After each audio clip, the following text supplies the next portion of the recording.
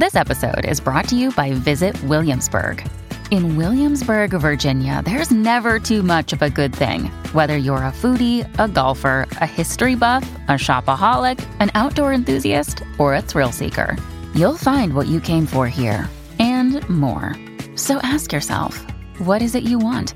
Discover Williamsburg and plan your trip at visitwilliamsburg.com.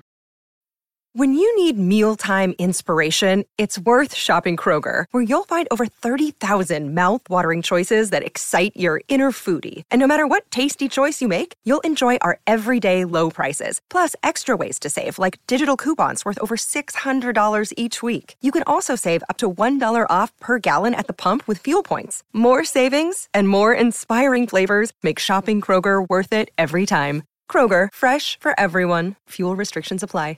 This is Optimal Relationships Daily, episode 880. One important tip for how to deal with a disrespectful child, by Laura Dabney of drldabney.com. Hello, everybody, and welcome to Optimal Relationships Daily. I am your host, Greg Audino, ringing in another Friday with you and another piece of parenting content here on the show. We're back with another post from our friend Dr. Laura Dabney. And today she'll be sharing with us an article that educates us on how to deal with disrespectful children. A child who's acting out can be very distressing, especially for a parent who's experiencing it for the first time. But Laura has a great tip for you to deal with these interactions, and I think a lot of adult disagreements as well. So let's jump right into today's post and start optimizing your life. One important tip for how to deal with a disrespectful child, by Laura Dabney of drldabney.com. What parenting style works best for a disrespectful child? Dealing with an out-of-control child who is disrespectful can be overwhelming. One common question parents may find themselves asking is, how do I deal with this type of behavior? The top concern I hear from parents is that their child is disrespectful and they don't know what to do. How do you handle a disrespectful child? Two ways a parent may deal with a disrespectful child is through the authoritarian parenting style and permissive parenting style. The authoritarian parent has a tendency to want to take control.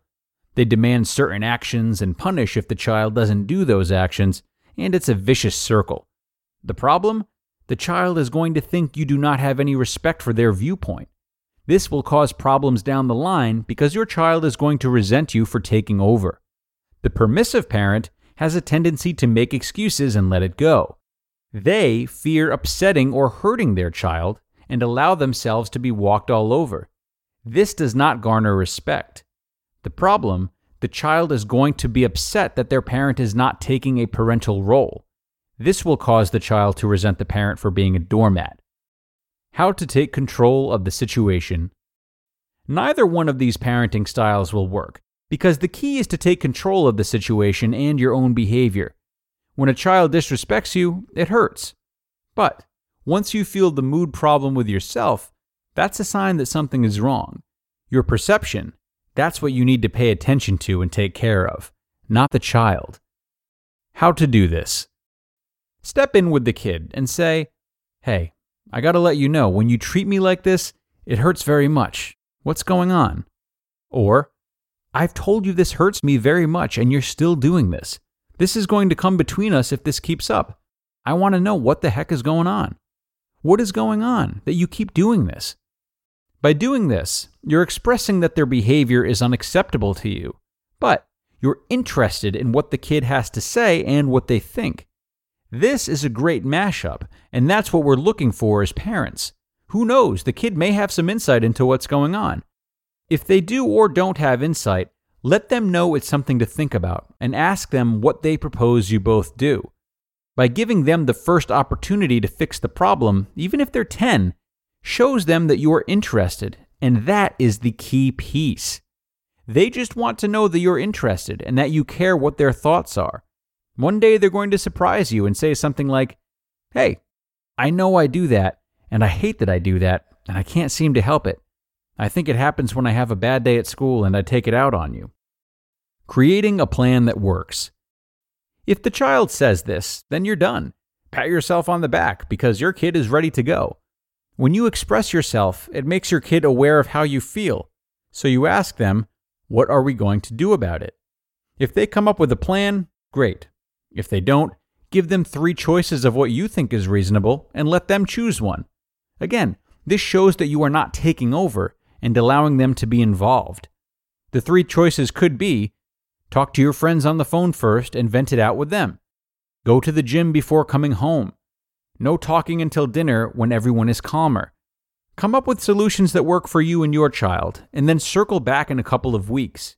If the child is putting in the effort or not, touch back and acknowledge how the solution is working. Always circle back. Check in with your child by saying, hey, this still isn't working. Let's come back to the table and rethink this. I think this is working. I don't feel you're disrespecting me as much, and I appreciate that very much. The key piece is working together. Your child will take this template outside of the family and put it to use in other areas of his life, such as down the line with his significant other. This is what you want to see. You just listened to the post titled, "One Important Tip for How to Deal with a Disrespectful Child" by Laura Dabney of drldabney.com. Great tip from Laura today. We thank her for sharing her work with us once again. While this is a really powerful reminder for parents whose children aren't currently cooperating, do know that this means of interaction certainly expands into adult relationships as well. The desire to be heard and have a feeling as though others want to work with us rather than against us through turmoil is not something that ever goes away. We all grow up wishing for the same thing. So don't think of this as a parenting technique so much as just an effective and respectful way to talk through disagreements in general with anyone. There's always space to calmly state your needs and feelings in addition to asking someone else to disclose theirs. If they're not responsive to this, then so be it. Give them their time, and in the meantime, know that you did what you had to do. Of course, you can take the action a step further by making it known that you'll be patient with them if they do need that time, acknowledging that they still have friction that you want to cooperate with. This will go a really long way and ensure that the disagreement has been given a really good chance to find a compromise, especially if you listen and are willing to make adjustments based on how they describe their issues are with you. And that brings us to the end, everyone. We are done for today, and we are done for the week here on ORD. Very sad. Really appreciate you being here and sticking with me as always, though. Have an absolutely wonderful weekend. Stay out of trouble. And I will be back for more with you on Monday, everybody, where your optimal life awaits.